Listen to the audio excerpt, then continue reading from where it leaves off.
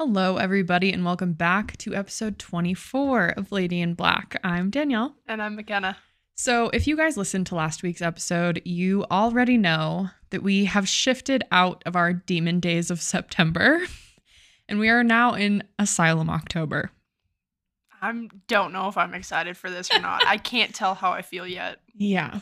So, last week we covered Poveglia Island, and it was a lot. Yeah, to say the least. So this one's also going to be a lot, but in a different way. I watched like 3 different shows about this, and none of them fucked with me like Poveglia Island did, which is a good thing. Yeah, that's a good thing. I mean, it's a good start at least. It's a good start. So we are going to go to Trans-Allegheny Lunatic Asylum. Okay, I'm ready for that one. Do you know a lot about it? It feels like one that you probably know quite a bit about. Yeah, I've definitely heard quite a bit about it. I'm sure we're going to dive into some stuff that I haven't heard, but I've heard quite a bit about it. Okay, perfect. So it is located in Weston, West Virginia, and it was constructed from 1858 to 1881. So long time. And it is the largest hand-cut stone masonry building in North America. And it is allegedly the second largest in the world, only after the Kremlin in Moscow. It's massive.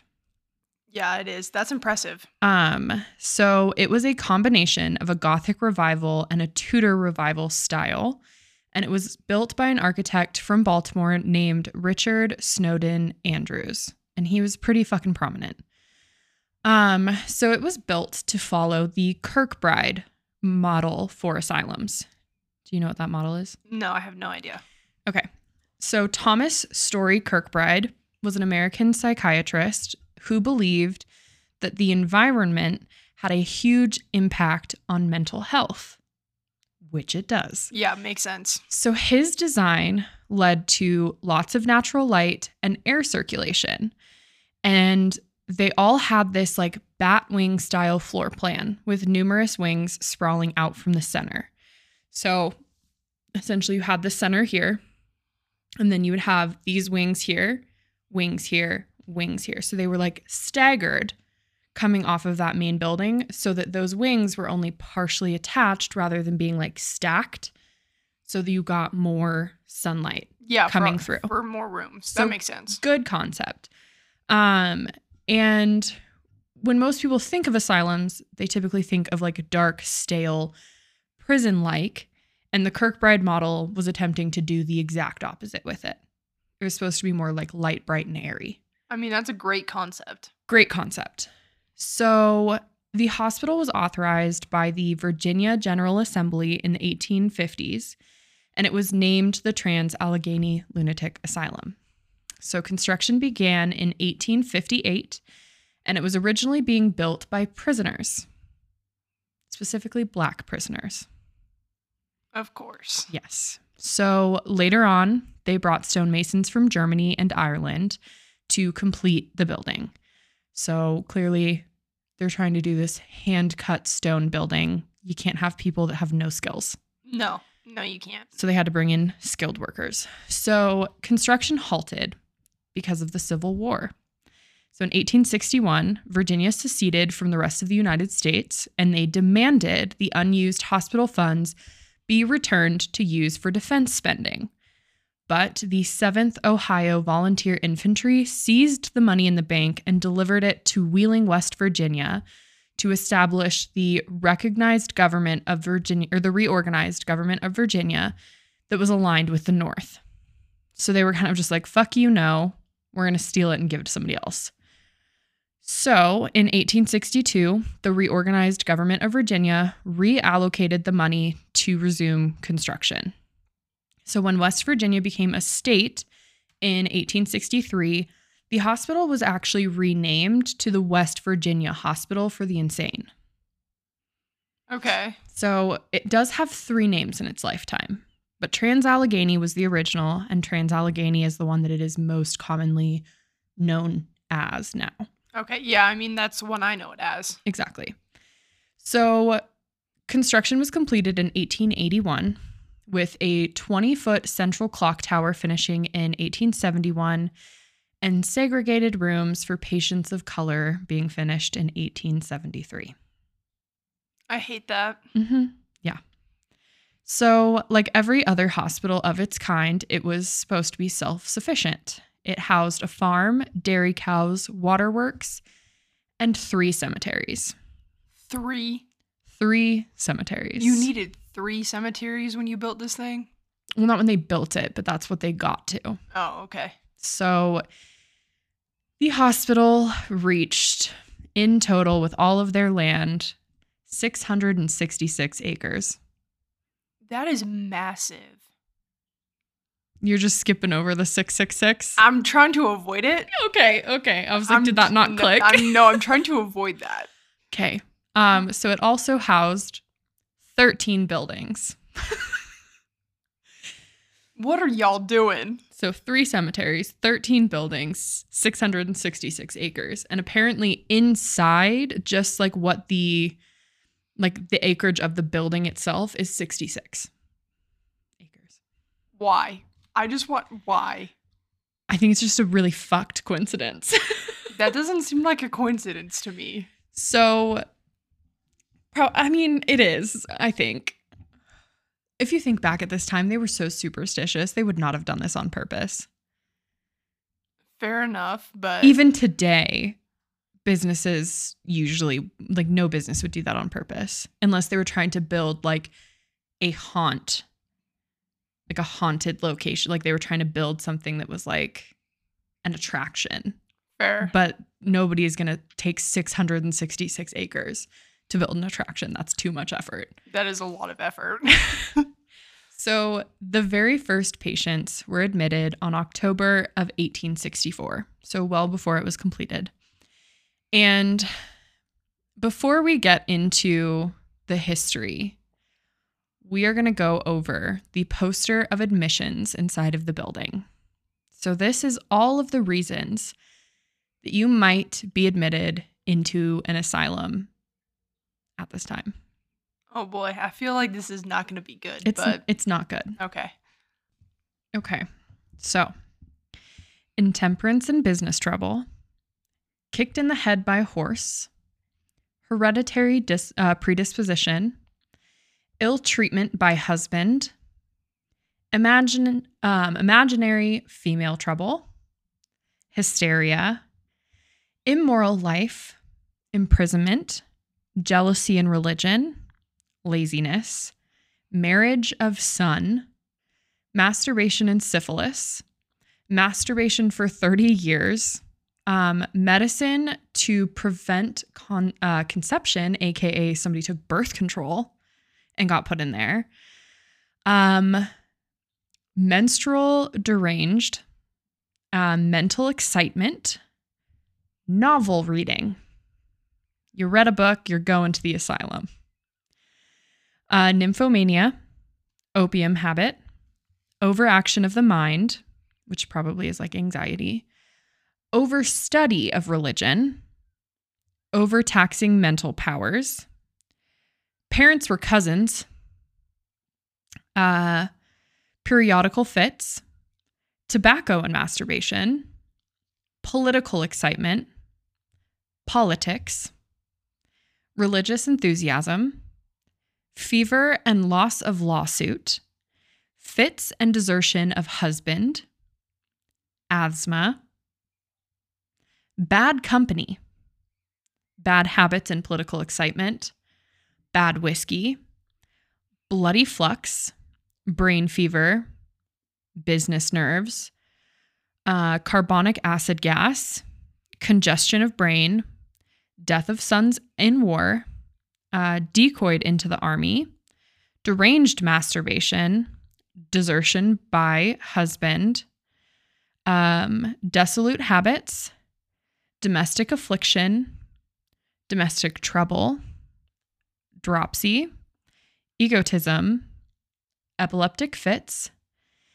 excessive sexual abuse, excitement as officer, exposure and hereditary, exposure and quackery, exposure in army, fever and jealousy, frightening fire, suppressed masturbation, suppression of menses, the war, time of life, so elderly, uterine derangement, venereal excesses, vicious vices, woman trouble, superstition, shooting of daughter, smallpox, snuff eating for 2 years, spinal irritation, gathering in the head, greediness, grief, gunshot wound, hard study, rumor of husband murder, Salvation Army, I think it's scarlatina, seduction and disappointment, self-abuse, which would be like self-harm, sexual abuse and stimulants, sexual derangement, false confinement, feebleness of intellect, fell from horse in war, female disease, dissipation of nerves. So literally whatever the fuck they wanted it to be, they could make it work. That list is 1.5 miles long, and I'm going to tell you now, my ass would have been there. 100%. I would have been right beside you. Yeah. There's no... I don't think I know... I have the asthmas. I don't think I know a single person who would not have gotten locked up. No. Like, it's fucking wild. That's crazy. Literally anything. Yes. Anything. Well, and like the reason that it was like this is because a man could admit his wife for any reason. And if he decided that he never wanted to bring her home because he like started a new relationship or whatever, she would just remain as a ward of the state. Are you so kidding literally, me? because divorce is not really a thing. It's just like, I'll just drop her at the asylum and like not my problem anymore. She's a ward of the state. Yeah, I'm just gonna like drop her off at the asylum and call it a day. Peace out. Literally. And go find a new wife. It's so fucked. What? It's so fucked. It's so bad. It's so bad. I don't understand. I don't either. Yeah. Children also often accompanied their mothers, and there was a lot of children born inside the hospital that were raised there. I'm not surprised. No. There was a lot of children that were dropped off in front of the hospital as orphans, and a big part of the hospital's history was written by people who should never have been there in the first place. I'm sure there was a lot of people that should have never been there. Yeah, like you fell off your horse in the war, time to take you to Trans-Allegheny. Exactly. Oh, you have woman problems? Just gonna take you over here real quick. You're going to the insane asylum. Bye. And like, remember, that's a life sentence, basically. You're not really getting out of there. No, there's no way. So, yeah. So in 1913, it was renamed the Weston State Hospital because it is in Weston, West Virginia. So that was the longest standing name, but it's just not known for that.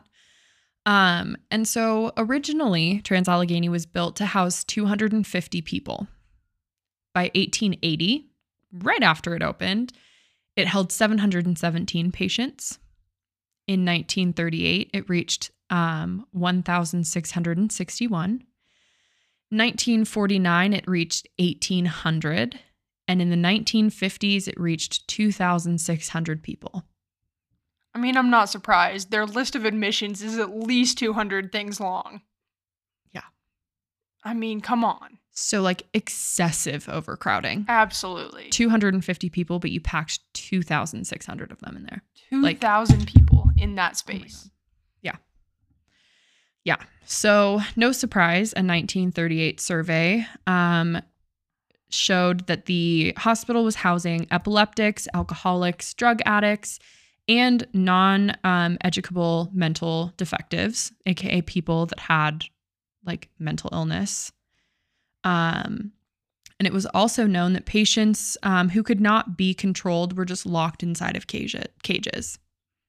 Of course they were. Yeah. You don't have the staff to care for that many people. Of course they were. No. So in 1949, poor sanitation, insufficient furniture, lighting, and heat issues were reported by the Charleston Gazette in every aspect of the building except one. So a wing had to be rebuilt after a fire was started in it by a patient in 1935. And they rebuilt it, and it was luxurious, comparatively luxurious. So clearly we have overpopulation. We have lack of proper care. We have little access to sanitation. So we have a high death toll. And there's no clear record of deaths because there didn't have to be. Historians estimate between 400 and 500, and that's on the low end. That's the low end? That's the low end. God, that makes me sick. Yeah. That is so high. Mm-hmm. I mean, it was open for a very long time, but that is still stupidly high. That is still crazy high. So it gets worse because Weston State Hospital became the home of the West Virginia Lobotomy Project in the 1950s, which means we are going to introduce Walter Freeman. I think I've heard of him. I'm sure that 99% of people listening have heard of him. He is an absolute trash bag of a human being. Yeah. And I'm going to give you the lowdown because we can't talk about Trans-Allegheny without talking about Walter Freeman. No, we can't. It just makes me uncomfortable is the only thing. But So Walter Jackson Freeman II was born on November 14th, 1895, which means he's a Scorpio. Of course, he's a goddamn Scorpio. I knew you Scorpios were crazy. Don't compare me to him. Oh, please God, don't compare me to him. So he was born in Philadelphia, Pennsylvania, and his grandfather was a renowned surgeon in the Civil War, and his father was also a doctor. So Freeman attended Yale from 1912 to 1916, and then he studied neurology at the University of Pennsylvania Medical School. So he studied William Spiller and basically idolized him for his work in the new field of neurological science. So Freeman did apply for a position that would work alongside Spiller, but he was rejected. So instead he moved to Washington, D.C., and he became the first neurologist in the city.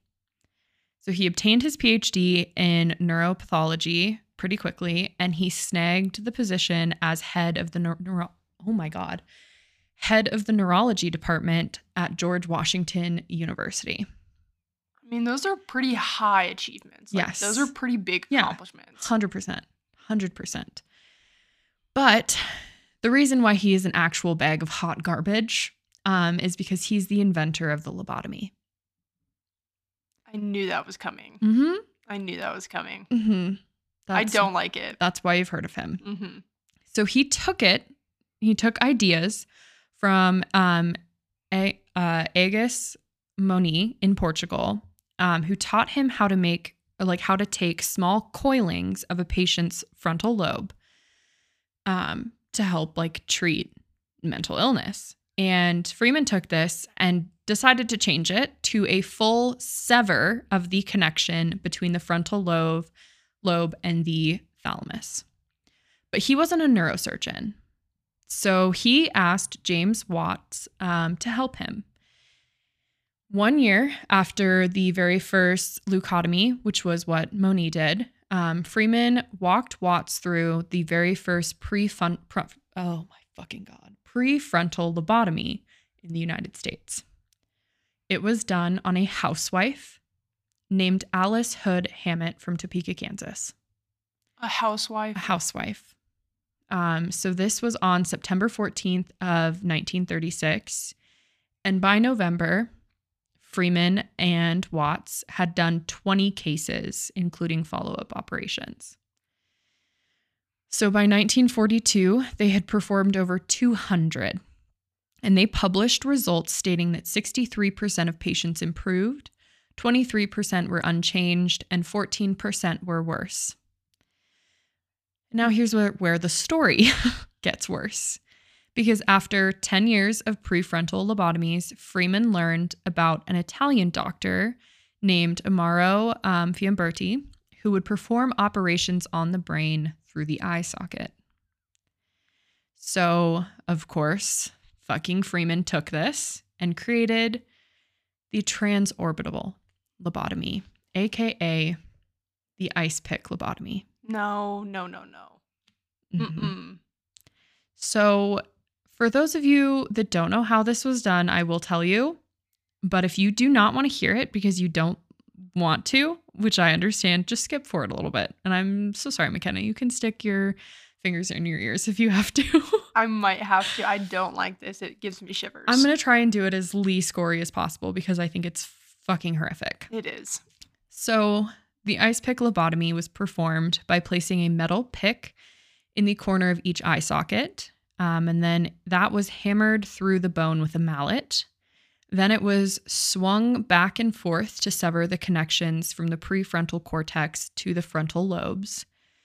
And the first one was completed on another housewife named Sally Ellen Anesco.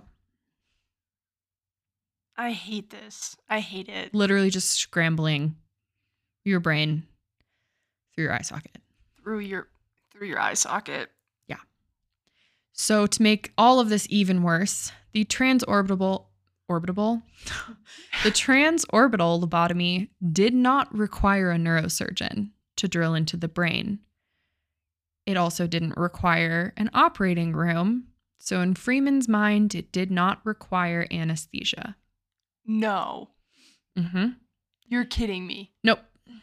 No anesthesia for this. So instead, they would use electroconvulsive therapy to induce a seizure. And James Watts then left the practice and he split from Freeman because of the cruelty and overuse of the transorbital. Why do I keep saying that? I don't know. The transorbital lobotomy. Because it was being used in like every single psychiatric hospital that was overpopulated and understaffed. I hate that it got that big. Yeah, well, we're going to talk about how big it got. That's gross. So Freeman then traveled the country performing lobotomies at mental institutions. President John F. Kennedy's sister, Rosemary Kennedy, also went under this procedure. And after, she was left with severe mental and physical disabilities. And this kind of thrust the fact that these were fucked up into the public eye because she was more of a public figure. So he was charging $25 per lobotomy, and he performed around 4,000 in 23 states. But of those 4,000 lobotomies, 2,500 of those were using the ice pick method. Ew. Mm-hmm. So over half were done the most horrific, fucked up way possible. Probably almost all of those were without anesthetic as well.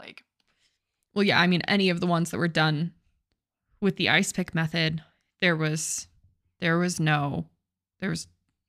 we're going to get into a little bit more about it, but like there was no anesthesia ever on the ice pick method. Ever. I'm thinking about that. I'm thinking about the fact that none of this stuff is like sterile and like infection rates and things. Like, That's insane. Yes. So his final surgery was Helen Mortensen. She was a long-term patient and she was on her third lobotomy with him. Her third? Her third. And she died of cerebral hemorrhage, as did about 100 other patients. And he was banned from performing surgery. Good. Yeah.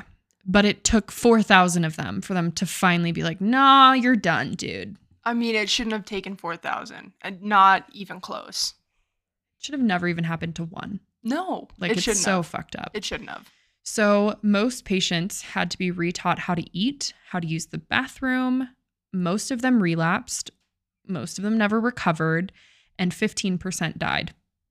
Those are horrific just because numbers. of that. Yeah, Those no, that's not good. numbers. That is not good. None of this is good. And in 1951, a patient at Iowa's Cherokee Mental Health Institute, died when Freeman stopped for a photo during the procedure and the surgical instrument penetrated too far into the patient's brain. No. That is straight up murder. That is murder. Whenever he did these, it was like theatrical. He would allow people into the rooms to watch him do this. This guy is a psychopath. 100%. You don't do that. No. So he also never wore gloves, never wore a mask, and he lobotomized 19 minors, including a 4-year-old child. A 4-year-old? A 4-year-old. I don't even want to know, but I'm going to ask, see if you know the answer. Why a 4-year-old child? Like, behavior issues. The kid is 4 years old. It's 4. It's going to have let's be honest here. Any human being is going to have some behavioral issues. Yeah. Every human being. You're a human being. You are a human being. You have emotions. You will act on those at some point in your fucking life. Yeah. But especially when you're 4 years old and your brain is not even remotely developed. Not even close. I'm sorry. 4-year-olds eat sand. I eat dirt at 4, so. Yeah. Same thing. But not established enough to say that child needed that. Nobody needed this, but not even fucking close. It is a 4-year-old. It's a 4-year-old. You should have never touched that child. But luckily Freeman died. So he died May 31st, 1972 because of complications from an operation he was having on cancer. Because he got cancer and fuck him. I mean, fuck him. It could have been a more horrific death and I would have been more pleased, but I guess cancer will do. Just wish somebody would have lobotomized him. Seriously. Really badly. But trash bag. Trash bag. To say in the nicest terms possible, trash bag. Trash bag. So back to the asylum. Obviously, if it was home for the West Virginia Lobotomy Project, Walter performed a lot of lobotomies here. There's pretty well proven 70 to 75. However, the number is believed to be much, much higher. I would assume it's much higher. It's much higher, yeah. Yeah. So aside from lobotomies, there were other therapies used on patients. Some were pretty good. They did have art therapy. They had performances like little plays and things like that that were good. Those were kind of forcibly placed because of the Kirkbride method. Kirkbride's whole method was like the building, the arts, things like that combined. But they also used, God, it's such a long word. It's a drug. I'm going to use the other name because there's 2. Thorazine. I don't know if I said that right. But it was used to treat psychotic disorders, but it was overprescribed because it would keep patients in a catatonic state. So essentially you're putting them in a coma. So not quite, because they did use another thing for that. So they used laudanum, which is an opiate that's for pain management, but they just prescribed that all the time because, again, laudanum is a sedative. It will make people fall asleep because it's what opiates do. And they also used insulin shock therapy. What is that? I've never heard of this? No. Oh, it's so fucked. So it's also called insulin coma therapy. And it was when patients were repeatedly injected with large doses of insulin, which would cause daily comas. And they would do this over several weeks. So if you give somebody too much insulin, they will go into a coma. So they just did that all the time just to keep people knocked out. Yeah, completely sedated so they didn't have to deal with them. Don't have to deal with them. So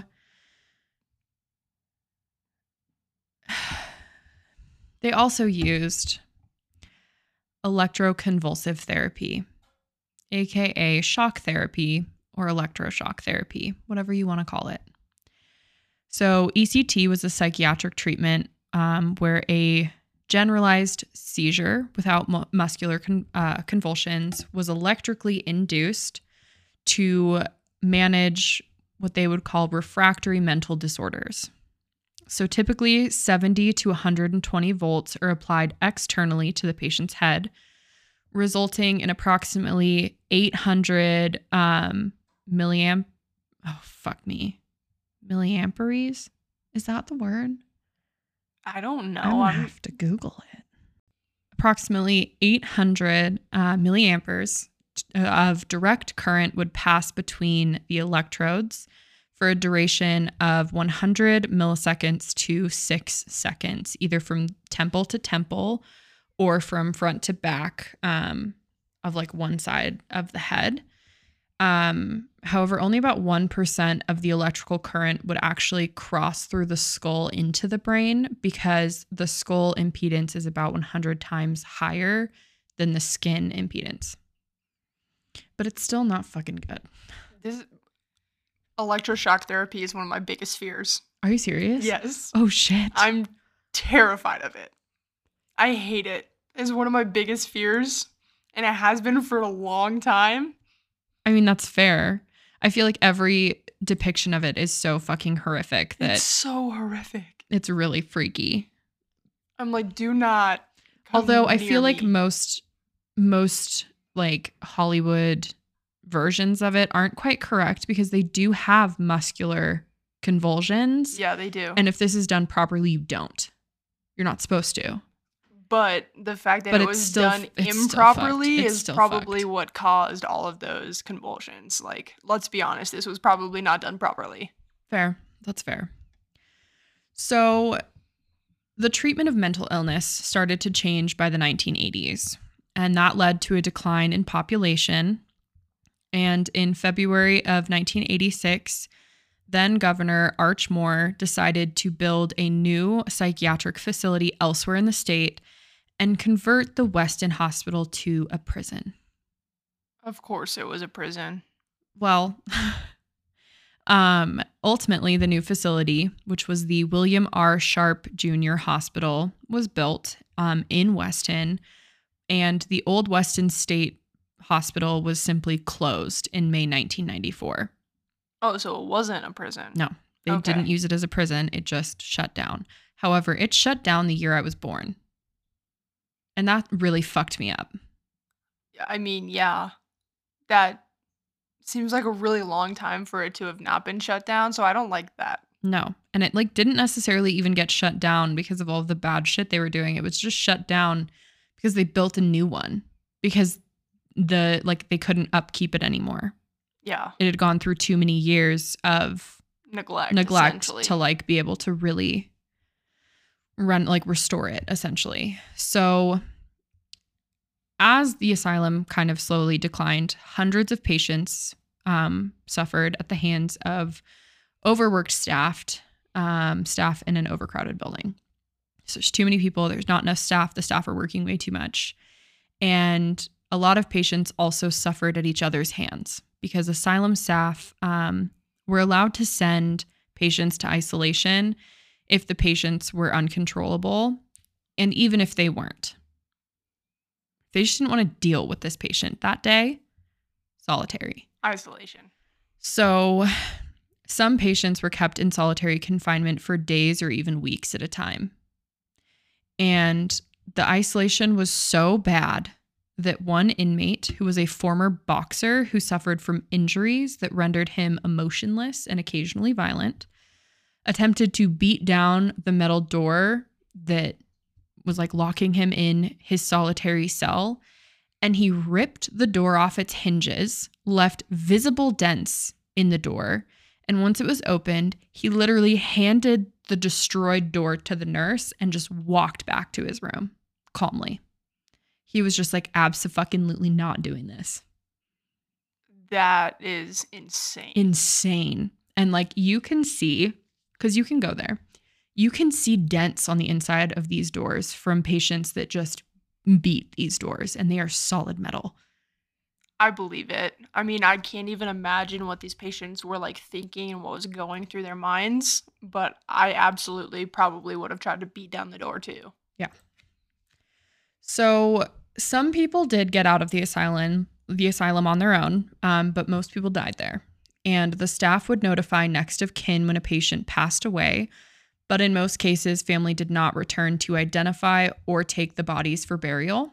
So patients who were not claimed by their families were assigned a number, buried in the cemetery, and given a simple gravestone that only had their number, their ID number on it. That was it. Not even their name. Not even their name. It was just a number. And over time, a lot of the gravestones were removed and repurposed. So today there is no way to identify the bodies buried in the asylum because there's not like clear death records. There's not this person was buried here. This person was buried. Yeah, there's no sort of marking Nothing. Anywhere. And something to note too is that patients were always buried. They were never cremated. Never? Never cremated. That's weird. So you have 3 distinct cemeteries. They've been able to trace between 400 and 500 graves. At least. But they repurposed these headstones. They have 666 acres to put bodies. Yeah, I'm sure there's got to be more. There's got to be more. So like I said, you can go to the asylum today. The current owner launched ghost tours to raise money for renovations. They also have historic tours that leave like every hour on the hour. The paranormal tours leave every 2 hours. And the last like first floor tour leaves at 5 p.m. and the last 4th floor paranormal tour leaves at 4 p.m. But in October, they have several ghost hunts from 11:30 p.m. till 6 a.m. They're $100 plus tax per person. And you can also do a private ghost hunt. And you will get it from 9 p.m. and you're released at 5 a.m. It is $150 plus tax a person and you need 10 people. And you'll either have to provide your own insurance or they have insurance offered for $250 to use. So we need more friends. I have to make friends? We both need to make friends. Oh boy. 8 of them. 8. Yeah. 8 of them. Your math was not mathing. 8. 8 of them to drag. I mean, I don't even care if they want to participate. You can just sit on the floor by the front door and I will go investigate. If, what is it, 8 other people want to sit with me by the front door and cry while you do your thing. You're just going to let me loose alone? Applications are much appreciated because I will need emotional support. That's fair. That's fair. So that being said, are you ready to get into the reason why literally everybody is here? No. No. Absolutely not. No. So we're doing it anyway. There's a few well-known ghosts. There's a little girl named Lily. She was born at the asylum. There's a man named Jesse who died of a heart attack in the bathtub. There are several Civil War soldiers. And there's a patient that was brutally murdered by his roommates, which we're going to talk about him a lot. So I was reading an article, and this is like an excerpt from this article that was in the Washingtonian by Marissa M. Cascino. And it was titled, "I Spent the Night in a Haunted Asylum and I Still Can't Explain What I Saw. A Mysterious Flashlight, Tales of Murder, and Other Experiences at Some of the Region's Most Haunted Destinations." So in this whole article about her overnight there, she did one of the ghost tours. She says she met this older lady named Julia. So Julia and I set up in a room allegedly haunted by a spirit named Jim James. We placed a mag light on the floor and asked Jim to turn it on. The light was Julia's, but I inspected it, and it seemed totally ordinary. A few beats passed, then it came on by itself. I offered Jim a cigarette to turn it back off. It went dark. Yikes. So intelligent. Yes, absolutely. So Lily is said to be very playful, and people believe that she spent her entire life at the hospital. So she was born there, whole 9. So she is known for her laughter, and she is often very interested in playing games. Some reports state that she will roll a ball towards them. And a lot of people that come into the asylum do have contact with her. So Dean. Dean is the patient who died and is in what is referred to as the Bedpost murders. The Bedpost murders? And we're going to get into this more. It's really fucked up. But he's been known to spend time in the room where he died. So there's also just like all of your general claims, footsteps, knocking, voices, laughter, scratches, pushing, like things, anything you can think of. People have seen apparitions. People have seen footsteps appear in the dust when there's nobody there. Like there's crazy shit. So I was like, I need to get a full grasp on this shit. So I watched three different episodes of people investigating Trans-Allegheny. 3? Yes, we're only going to talk about 2 of them. Okay. We're going to talk about Portals to Hell, my favy, and then my second favorite, Ghost Hunters. Okay. So we are actually going to start. I was going to start with Portals to Hell. No, I'm going to start with Portals to Hell. So the Portals to Hell episode is season 1, episode 6. So their whole shtick is going to these locations that people claim is a portal to hell, and they try to decide if it is or it isn't a portal to hell. So they're not necessarily going to prove or disprove hauntings. They're trying to like prove or disprove demons. Yeah, so it's a different kind of concept. It's a different kind of concept, and they are so good. They're very good at it. They're so good. Like I would love to investigate with them. And they make a comment that I was like, oh, fuck. They're driving up and they say that for the patients, it was a literal portal to hell. And it was. Yeah, it was. It was 100% a portal to actual hell on earth for every person that walked through there. Yeah, I mean, it was living hell on earth. Yeah. And Jack is clearly nervous. He has a child, and so he tends to be very, very nervous going into some darker hauntings, because he does not want to bring anything home for to his child. And like, I also think Jack takes this very seriously because he grew up with this kind of shit because his dad is Ozzy Osbourne. Yeah. Yeah. Which I love. I know you do. You love it. But, so they kind of, talk about the hauntings. There's full body apparitions, scratches, pushing, footsteps, whole 9. They also mentioned something that I did not find in like any of the articles that I read. The building is sandstone. Sandstone is primarily made up of quartz. Quartz, there's like a whole theory. It's called the stone tape theory. I might cover it someday if people want to. It won't be scary. It'll be more of like a sciencey episode. But the stone tape theory is that certain types of stone can record emotional traumatic events and then replay them over and over and over. And another theory with the stone, like another portion of the stone tape theory, is that the pain and suffering that resides within these stone buildings could create a portal.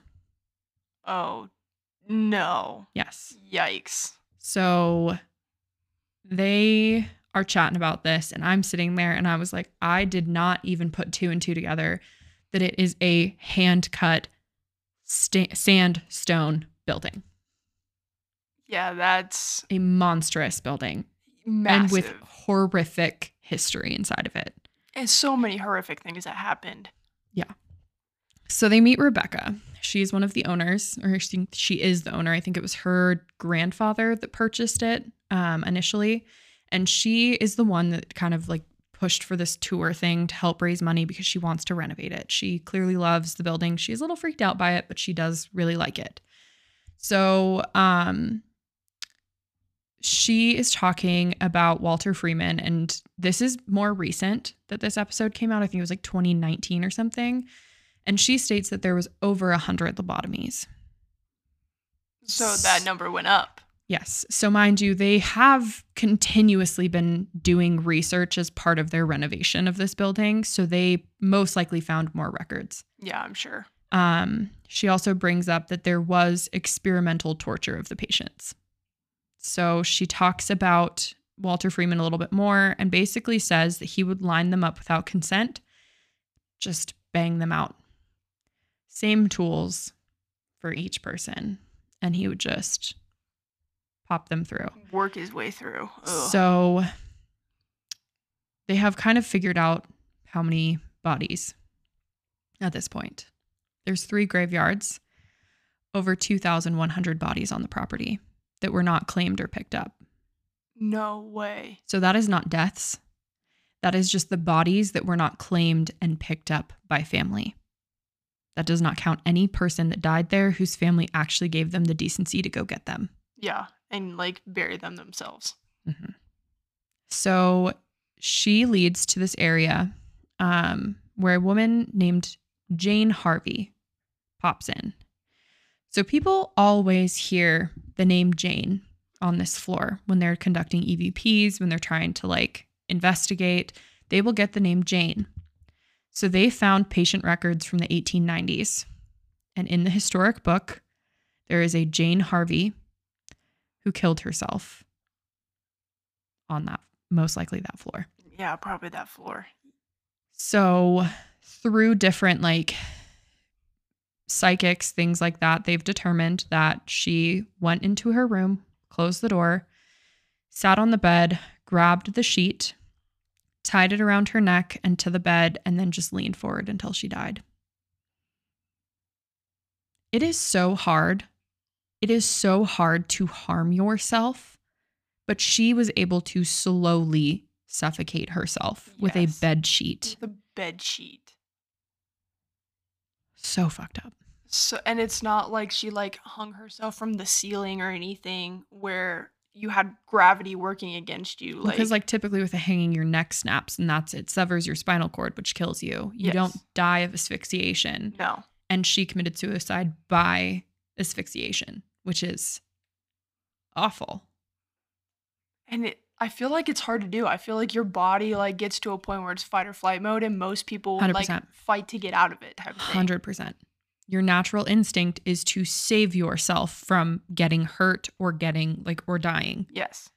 So she was able to like literally override her own brain because clearly shit was that bad. Because she's back there in the 1890s. That's horrific. so yeah. So then they go to Ward F. And it was originally designed to have 7 seclusion rooms for the most violent patients. She literally shows the damage from patients on these solid metal doors, and these doors are original. And they are fucked up. They're fucked up. I can only imagine. Like, yeah. So then they go into the Bedpost murder room. So in the 1980s, 2 violent patients were placed in a room with a patient who was mentally ill. He was often referred to as the sweetest patient that they had. However, he was prone to violent outbursts. So after one of those outbursts, he was brought into the room. The other 2 patients were not nice people. So they tied a sheet around his neck. They tossed it over the pipe on the ceiling, and they would hoist him up until he passed out. Then they would let him down again. When he would come to, they would hoist him up again until he would pass out. Then they would drop him, and they just kept doing it over and over and over to him. And then they kind of realized, shit, we're going to get in trouble for doing this. So they decided to lay him on the floor, place the foot of his metal bedpost on his head, and one of them held him in place while the other one jumped on the bed until it pierced his skull and brain. No.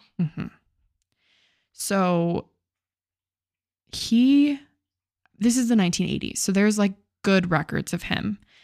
He was so sweet. He would spend most of his days coloring at the feet of nurses because he was basically an adult-sized child. So one of the men that killed him had recently passed away. And since he passed away, they've started to see a black figure outside of the ward that goes between the door of the ward to where the guests would visit. Ugh. Yeah. So the 4th floor. 4th floor is the worst floor. And one of the wards, Ward T, on the 4th floor, is the most active by far, and it is makes people immediately uncomfortable when they walk in there. Every show that I watched When somebody walked into that ward, they made every person made a comment. That's not good. Every person. Like in the Ghost Hunters episode, Jay was like, I feel the most uncomfortable up here. Like he was like, I do not feel comfortable up here. And like Jack and Katrina both mentioned that they did not feel comfortable up there. So something's going on. Yeah, something's going on for sure. So people get touched on the 4th floor. Few people have gotten scratched. And they actually interview a woman named Valerie, who's one of the tour guides. So she was sitting up there with some people on a tour and noticed that her back was burning. So she found that she had an abrasion on the right side of her spine that was 3 to 4 inches long and 1 inch wide. And it was like burning. And they showed pictures of it. It looks like a burn. It looks like a burn. And she went up there. So it was visible for 4 days. And the night after this burn appeared on her body, she was up there doing another tour. She felt a burning on her arm. So she put her flashlight on it, and her and another one of the guides watched 3 welts appear on her arm. Just appear on her arm. They just watched it happen. Yeah. And so they were kind of like, why the fuck do you think this happened? And she says that she thinks that she overstayed her welcome on that floor. So they're like, get the fuck out. Yeah. And she's like, there is something nasty up here. So there's also a blob-like shadow thing with like a tentacle almost that people have reported kind of all over the building, but it is primarily seen on the 4th floor. And I'm not even shitting you. When they were talking about this, the only thing that I could picture was those goddamn arms from Pavalia. Oh, no. That's all I could imagine. No. So Jack is fucking nervous. I would be too. And day 2 starts. And in walks Katrina. And she's like, hey, Jack, guess what? One of their associate producers, Hannah, found an article about the murder. David James Mason, who was 25, James Woods, who was 30, killed a man named Dean Metheny with a bedpost in a room at the hospital. So there is proof that happened. Yeah, there's like documented proof. Documented proof. So then they also were given a mask that was made by one of the bedpost murderers to use as a trigger object. No way. Mm-hmm. It's like in a glass case, but they have one of his art projects that was a mask that they were given to use as a trigger object, which, like, you know how well trigger objects can work after Dumas. Yes. Yeah, for sure. They're very, very helpful. Yeah, they're usually pretty effective. Very effective. So then they bring in my bitch, my fave, Michelle Belanger. I love her. I love her so I much. love her. So she's a psychic medium, and she removes her physical sight with a blindfold, and she's never told where she's going. They literally drive her in blind, and she uses what she describes as like her internal eye to see what she calls stories play out for her. So she literally gets picked up wherever they decide to pick her up, puts on her blindfold in the car, driven in blindfolded, walked in blindfolded, remains blindfolded through her sweep, then gets to take off and find out where the fuck she is. Yeah, she does this whole thing completely blindfolded until the very end after she's done all of her like psychic work. Mm-hmm. It's crazy. It's crazy. So they bring her in. They ask her, how's it been so far? And she says, interesting.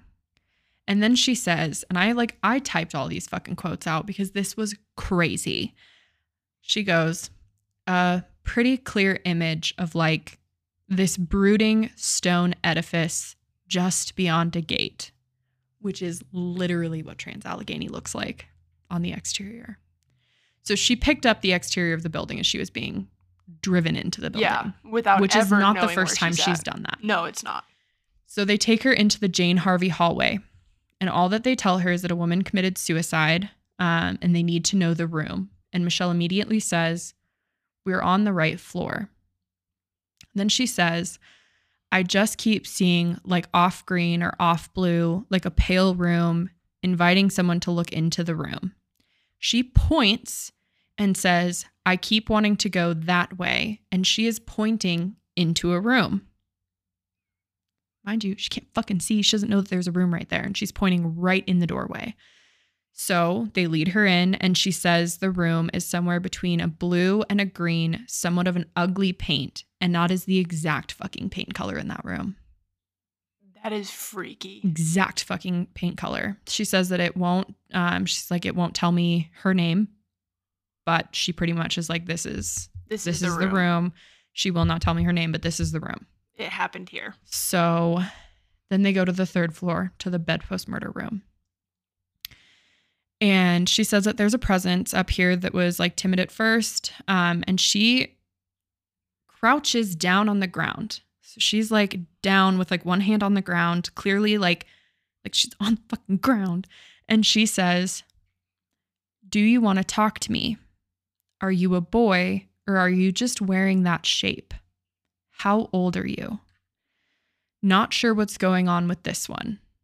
So they ask if it's intelligent or active, and she says, "I think so. Timid though, not chatty. Almost mute. Like, could be violent. I don't know if he's like, can't use his legs or if he just likes crawling around on the floor. I'm going to move a little bit this way to see." So she takes a couple steps to the side and immediately says, "There's a weird pressure." She's like, "There's a weird pressure from," and she's like going like this with like going up and down with her hand. So there's like a sense of hanging. It's just something hanging. I don't think it goes all the way down to the floor. Took a wild stab at it. I'd say it's about body shaped. There's an intelligent haunting here. Like this one seems nonverbal, and I just keep seeing him on the floor, like looking up, like he's from a prone position. So then they tell her what happened in the room. They tell her exactly what happened about the body being hung up and dropped, which is exactly what she's fucking seeing. Yes. Ugh. And they also inform her that he was allegedly nonverbal.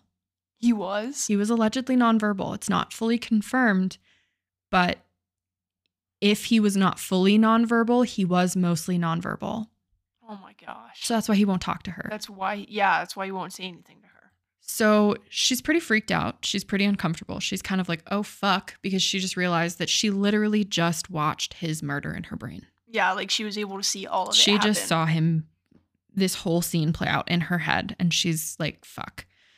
So she says, it's safe to say that's still very much here. So Katrina brings up the fact that he was very childlike, the crawling, the hiding, everything's fucking matching up. And she says, he's definitely still here. They tell her one of his murderers just died and that they wonder if he's here. And she says, no, but he came by once and he's not over it. It's almost like he keeps going through it, like it triggered something. So this replay of what had happened to him, and he's still here, partly engaged in that replay. So they ask if there's something he likes that they could bring up here, and she tells them to bring a ball and like roll it to him. Jack asks if he would respond to his name, because remind you, like she doesn't know his name. She hasn't removed the blindfold or anything yet, and so he doesn't tell her the name. Just is like, will he respond to his name? And she says, yeah, he might. So then they go up to the 4th floor, and this is when shit gets fucking spicy. So Michelle immediately says, there's something that feels forceful here. So they ask if it's intelligent, human, non-human, and Michelle says, it's reacting to me, so I say intelligent. There's a physical imposingness that is part of that assertiveness. If it thinks you should know that it's here, first it will see you, and it will get closer. She's fucking blindfolded, and she's walking. She moves around while she's doing this, but she doesn't know where anybody else is. She's inches away from Katrina's face. Oh, no. And Katrina's like, oh, no. And she says, if you don't pay attention to it, and she like reaches out and grabs Katrina's chin. It was a lot, she said. And then she says, I think it will start to be physically, in the sense of putting hands on you, possibly a heaviness. That heaviness. And she steps back, sighs, and asks if she can take off the blindfold. Whoa. So like when That's she's wild. up there, she essentially just like tapped into that fucking spirit perfectly and then replicated what it will do to you. Mm-hmm. To Katrina. To Katrina, who she didn't know where the fuck Katrina was standing. She's blindfolded. Yes. She can't see them. She doesn't know where they are. She has no idea where she's even at. No. And like the whole time, like Katrina and Jack's faces are just like, holy shit. Like, I don't think she's ever like touched one of them during her, like they've grabbed her arm to like lead her upstairs, lead her down hallways, but like she's never like, it was a lot. It was a lot to watch. So she takes off the blindfold and says, it feels like people have come up with the intent on scaring themselves. So like they've come up to the 4th floor to scare themselves. And Katrina asks if that's why activities increased up here. And Michelle says, yeah, I mean, like attracts like. Stuff is intelligent enough up here to react to people's expectations and to try and get a rise out of them. So they're like purposely scaring people. And she was like, yeah, oh, hell yeah. So basically whatever is up there will give you the experience that you think you're going to have when you go up there. Yeah, like if you're in the mindset that you're going to get the shit scared out of you, guess what? You're getting the shit scared out of you. That's insane that it's that intelligent to be able to essentially replicate what you're fearing. Yeah. Is going to happen. Yeah. Yeah. And like this psychic sweep, like she's my favorite. I love it when they bring her in. They have another one and I do like her, but Michelle, I think, is way more interesting to watch. And like I don't know, like her sweep was just like, because she just hit like point after point after point after point. Well, and she's so spot on without all ever the time. knowing. But this time it seemed more intense Yes. than normal. Like I was just like, holy fuck, as I was watching it. So then they start the investigation. They split up. Katrina goes to Ward R. Jack goes to Ward T. So they're on the 4th floor to start. Okay. And 4th floor, there's footsteps, shadows, scratching, all that kind of stuff. So Katrina's asking it to show that it's here. She asks for knocking. And she says that she feels like she's being observed. Which if you think about what Michelle had said about the spirit up there. It's going to watch you first. It's going to watch you first. Mm-hmm. So they hear voices and you can fucking hear them on screen. No. You can fucking hear them on screen. And then they switch to their base camp really fast and there's like radio interference and the producer says, I can't hear anything. So then they try an ITC session and the phone that they use for this is dead. So she grabs a charger, plugs it in. She's like, what the fuck? Like, first of all, it shouldn't be dead. It was fully charged. Gets it turned on and it says, database corrupted. File can't be trusted.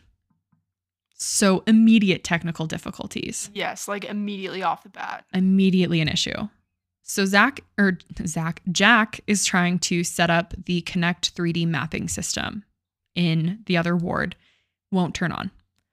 So they are both having technical difficulties. And like simultaneously, same time. And Jack says, he's like, this shouldn't be happening. The 3D mapper is literally brand new. It's not like an old one that's like glitchy. It's brand fucking new. So there's no reason why it should be acting like this. No. So he like goes over to Katrina and he's like, nothing's working. And she's like, nothing of mine is working. Like everything's fucking shutting off. Like nothing is working up here. And Jack was like, every time we try to boot up the program, it just shuts itself down. So they try to turn it on. It just shuts off. Yeah. So it doesn't ever actually fully turn on or process or anything. No. And like Katrina mentions in an ITM that any time that you have these equipment issues, it tends to be because whatever is up there is gearing up to manifest somehow. Yeah, it's taking that energy. It's not really a good sign.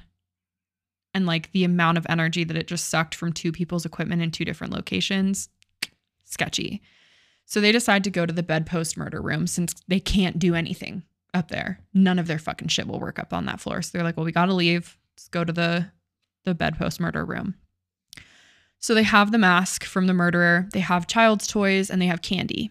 So they walk in, they say, hi, Dean.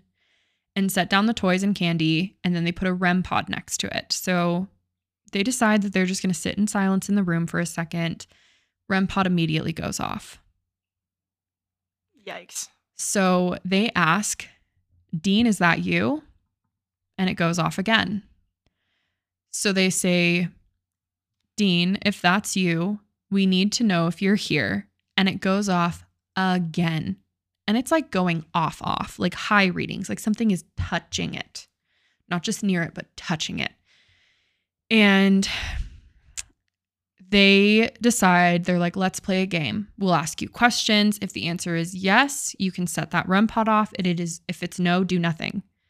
Which, like, genius. If this guy's Absolutely nonverbal, genius. this is the best way to get him to communicate. Have him touch something. Yeah, then he doesn't have to try and speak to you. Like, you can still communicate. Fantastic idea. Yeah. So they ask, did you die in this room? It beeps. So they go, are you still scared? And there's silence. Do you know the people that killed you? 3 beeps. Do you get to move through this whole building? Beeps. It's a fun toy, isn't it? 3 beeps. Do you like us being here, Dean? Someone to talk to and play with? 3 beeps. Dean, is that you affecting our REM pod? It beeps. I'm going to try something, okay? Beeps again. So Katrina grabs the mask and puts it by the REM pod and says, do you know who this is? And there's silence. And then she's like, oh shit. And so she's like, did we scare you? Can you come back? He's not here. It's just a piece of art. He's not here. He can't hurt you. And she says, Dean, if we take this away, will you come back and talk to us? So it's still silent. So she's like, okay, I'm taking it away. So she puts it away and she comes back and she says, okay, we put that away so he can't hurt you, okay? And it beeps. So they're all on the floor. Even the cameraman is on the floor. So they're all kind of at the level that Dean typically is at, which is like on the floor. So they're all kind of in shock. They feel really bad for him. And then Jack says something that I think is really interesting. And it's a theory that I've heard a couple of times, but like it kind of finally like clicked when I was watching this. So he says, probably part of why spirits stick around is because they felt like they weren't heard or recognized or acknowledged in the right way. Maybe a part of me thinks that if they get enough of that acknowledgement, they can fulfill and move on. And then the fucking REM pod beeps again. No way. Mm-hmm. That's crazy. So Yeah. Dean is absolutely intelligent. Absolutely intelligent. He can absolutely interact intelligently with people. Yes. So they decide that they're going to leave. So they tell him good night. They say goodbye to him and they walk out. And they're in the hallway and they're walking away. And like Katrina, you can clearly see like has a realization. So she turns back and they have one of those laser grids set up in this hallway. So like if anything walks through the hallway, it'll block out the lights. So this is like the same hallway that they see that shadow figure. So she says, Dean, if you can hear me, I would love it if you could walk back and forth if that is you. And she's pointing down the hall where the laser grid is. She says, if that's the person that everyone keeps seeing, walk or crawl back and forth so we can see you on our camera. And then the REM pod in the room goes off again. So remind you, he's answering for yeses. Mm-hmm. So like, she's like, can you like walk across this or whatever? And he's like, yep. He's like, yeah, here you go. Yeah. So then they hear a weird like thumping noise and they try to go find it. And they're asking everyone if it was them. And then they find a door and it makes they like move the door and it makes the same noise. But this door is too heavy to move in the wind. Well, yeah, it's probably a metal door. So something moved it. So they once again thank Dean. They say goodbye.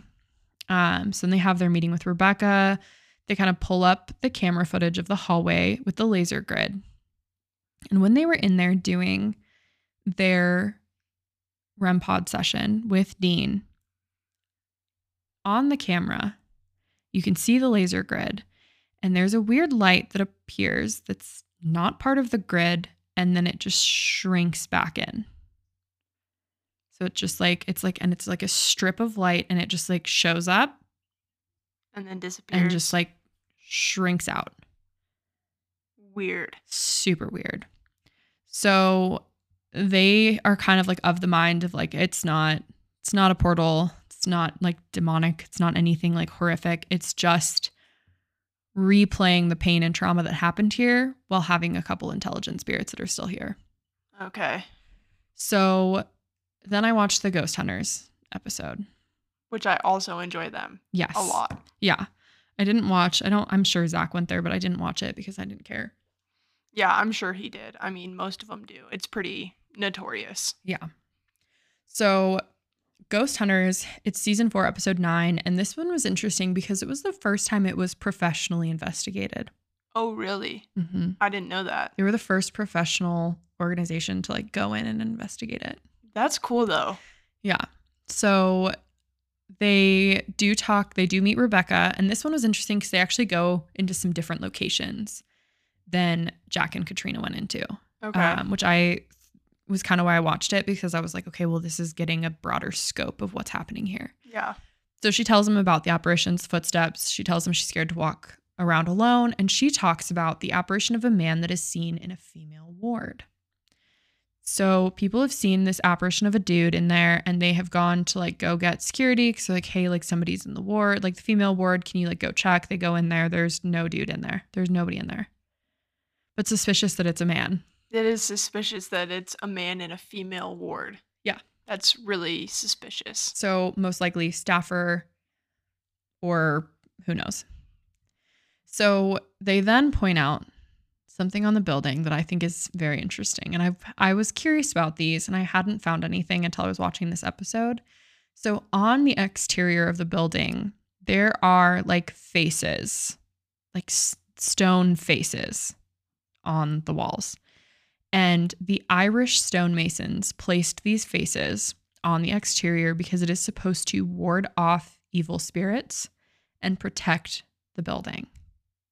Oh, interesting. Very interesting. So, mind you, Ghost Hunters went a long, long time before Portals to Hell. So they meet with a different tour guide. Her name's Carolyn. She was grabbed. She was pulled down. And the other people on her tour saw her being pulled backwards out of the room that they were in. And one of the girls had to sit down on top of her to get her to stop sliding. And like they talked to the other girl, and she was like, her arms and her legs were flailing. Like she was not like backpedaling herself out. Like she was being dragged by something. Dragged out. So, another tour guide talks to them and says that she was doing a tour one time and she was like, oh shit. And she told her group to wait because somebody was missing from the group. And she was like, I need to go find this other person. They can't be walking around by themselves. And the group's kind of like, what the fuck are you talking about? And she was like, well, that guy that was like with your group, like he's not here. Nobody in their group was missing. Seriously? Nobody in their group was missing. And so she had accounted for somebody that wasn't a part of She was seeing an apparition that was not actually a part of the group, and she just assumed that it was a real human being. Oh, boy. So then they also chat with Sue Parker, and she was a retired aide from the hospital. So she worked there. And she said that when she was working, she would hear people following her all the time. And she would like turn around and there's nobody there. But she would have clearly heard footsteps walking behind her. And she would like turn around and then like a door would slam. But like there was no human being following her. Yeah, that would have done that. Yeah. So for their investigation, they break off like always. Jay and Grant go to the second floor with their thermal camera. And they're like telling whatever's there that they can touch them. And then there's a weird like low-pitched voice. So they start to try and find it. And then they hear another one. So then they're trying to find that voice. And a little kid laughs right between the two of them. And then they both see a shadow darting from room to room. And when they go to investigate, there's a loud metal bang from the very like last room. So then they go up to the fourth floor. They keep hearing voices. Jay mentions how he does not feel comfortable up there at all. Like the fourth floor has a different vibe than the rest of the building. And Grant sees a whole ass apparition. He sees a man crouch down, put his hands over his head, and then it just like darts away. Jay also saw it at the same fucking time and said that it looked like a man in a hospital gown that just crouched down and like scuttled away from them. And like the two of them don't typically see things. No, let alone the same thing. They both saw the exact same thing at the exact same time. So they were both kind of just like, holy shit. But that was kind of like all that they got up there. So some of their other investigators, Kristen, Joe, and Chris, they are on the fourth floor and they start seeing random lights. There's like a light down here and there's like a light down here, but it's like not anybody's flashlights and like they don't know where it's coming from. There's nobody else up there. And all that made me think of was the Portals to Hell episode where they had the weird light manifestation. Oh, yeah. So that's like two people that have had some type of weird light manifestation in this building. Yeah, in this building that are, I mean, kind of similar in some aspects. Yeah, in some aspects. So the three of them keep hearing footsteps, and then they also hear a woman's voice. And Tango and Steve are in the like forensic area, which is where what they turned into like the female ward. And they hear a female laugh.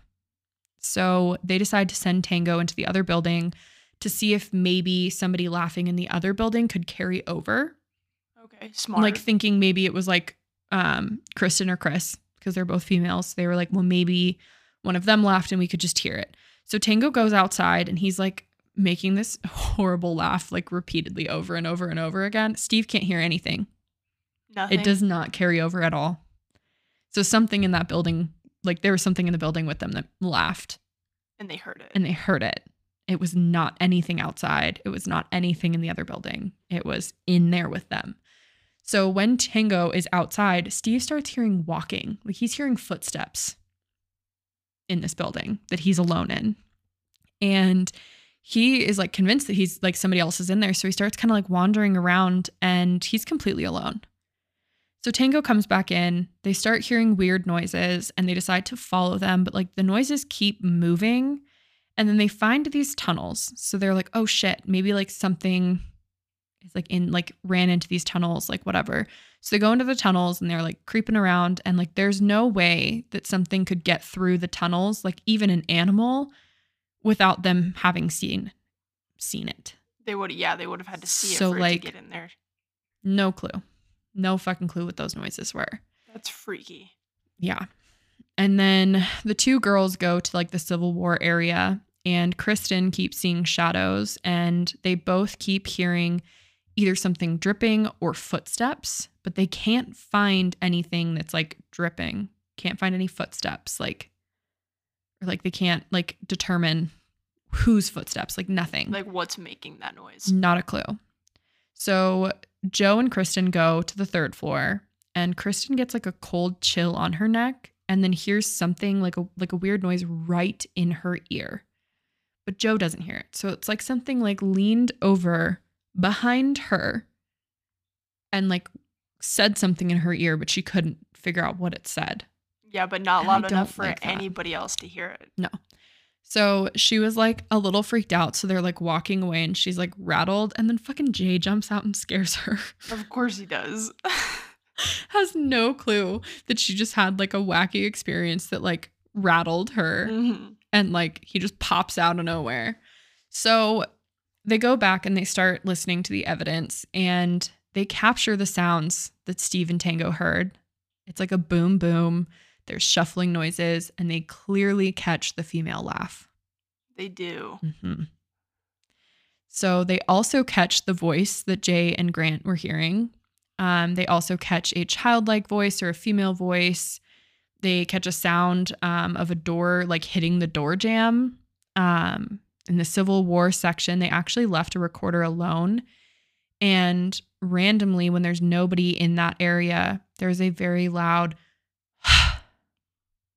no way. Like a deep exhale right next to it. And it's kind of spooky. Like it's like clearly something just went, I don't like that. I don't like that. Yeah.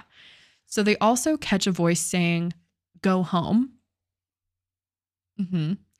And then they catch a young girl and they're saying that it sounds like she's laughing, but I'm not going to lie to you. It sounded like a little girl saying, oh, hello. No, it didn't. No, please no. Yeah. So first question. I know that you're going to say, yes, it's haunted. So do you think that it is intelligent, residual? What do you think's fucking happening? I think there's a mix. Obviously, there are a handful of intelligent spirits there, Dean being one of them. He can intelligently like communicate with people. Yeah, him being like the main one. Yes. I also do think that there's residual stuff, like you're hearing footsteps, things like that. I think in a place like this where there were so many people for so long, there has to be some residual stuff going on. Yeah. For sure. Yeah. Do you think that it is just like human spirits? Do you think that there's something else? That one's tough because the like blob tentacle thing kind of freaks me out. Obviously, that's not anything that's human, but there's not a ton of evidence one way or the other. Fair. So that one's a little hard for me to say yes or no. That's fair. I think potentially, but I don't think that there's been a ton of evidence to say yes. Would you go there? Potentially. Okay. Potentially. Okay. It might take some convincing, but okay, that's fair. What do you think? Clearly haunted. Yeah. Clearly. Yeah. I would agree. I think that there are several spirits that are probably stuck there, but then I think the rest of it is essentially stone tape theory, horrific moments that have just been recorded by the courts in the building and are just being replayed over and over. What I find really interesting is that Dean's spirit is both trapped in a residual haunt, but he's an intelligent haunt as well. I think that's really fascinating. Yeah. I think that's really fascinating that like essentially he's both. That's not normal. No, it's not. I don't think that it's like anything bad really. I think if anything, whatever's on the fourth floor could be some type of like trickster spirit. The fact that it will adapt its haunting depending on what your expectations of it are is very trickster energy to me. Yeah, that's true. I would not say that it's a portal. I don't think that it's like anything crazy. I think that it's just a building that has some horrific history and a lot of brutality and a lot of death and suffering that has just retained a lot of that within its walls. But I don't think that it ever like opened anything else up. Yeah, I don't think so either because like I said, there's not enough there. People haven't had enough experiences that would be like demonic like or portal like. Well, people have gotten like scratched, pushed. There was the girl that did get fucking drugged.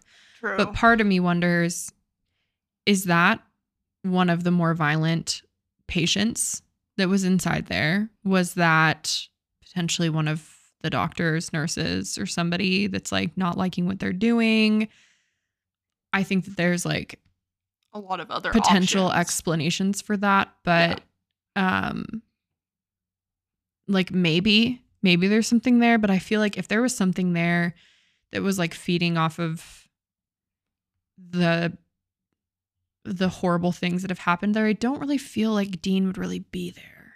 No, I don't think so. I don't think you'd have, I think he would get suppressed. And I don't think you'd really have like the interactions with Lily, which like Lily, let's be honest, it could be something darker, child, whatever. But I think that it's just kind of like, unfortunately, a lot of people that lived there, died there and didn't move on. And can't. Yeah. But I don't think it's anything really much more than that. So like I would totally go. Yeah, I would agree with you. I would totally go. So yeah, that was Trans-Allegheny Lunatic Asylum. I told you it wasn't going to be as bad. That wasn't, I mean, the history part was probably the worst part. Yeah, 100%. 100%. I just like knew that I couldn't do this without talking about lobotomies. and Freeman, especially because the next two places that we are going to cover also have ties to that. Okay. Because we're going to go to Rolling Hills Asylum next week. I've heard of that one as well. Yes. And then the week after that, we're going to Waverly Hills Sanatorium. Okay. So like We've hitting got some biggies. Yeah, we've got a few big hitters on the list. Yeah. But yeah, I mean, I think Trans-Allegheny is mainly just scary because of the history, less because of the type of spirits.